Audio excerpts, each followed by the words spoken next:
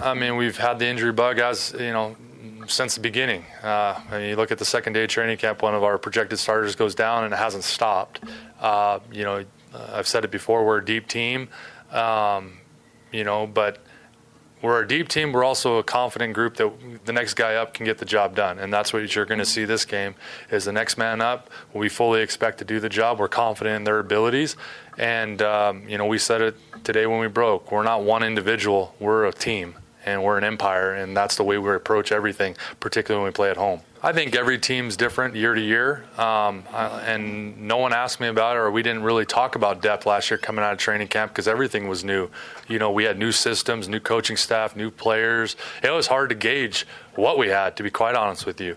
I knew they were championship caliber heart, and we'd won a championship here before.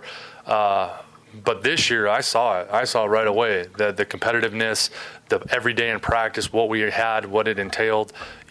So that's why I was confident that we had a deep group. I didn't expect this to happen the first 4 games of the season to be tested this way, but I fully expected at some point during the season, multiple guys were going to have to step up and fill roles. And I've said it before earlier. I mean, we talked about at the beginning of the year in our locker room that it was going to take every individual in there. Every single individual at some point to help us win games.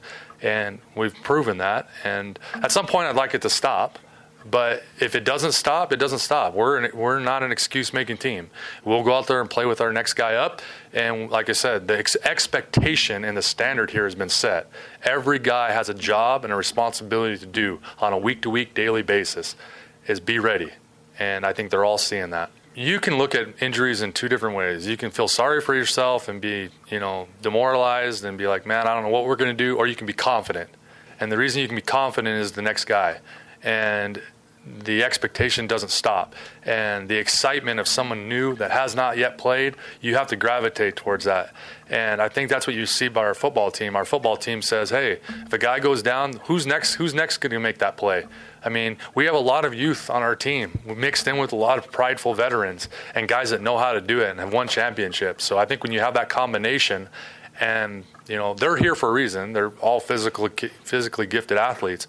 But I think that mentality right now and that confidence that they have in one another and their ability to make plays and have competitive greatness, which is when it matters most, you're able to do it for somehow, some way. And through 4 games, all of our guys have been able to do that.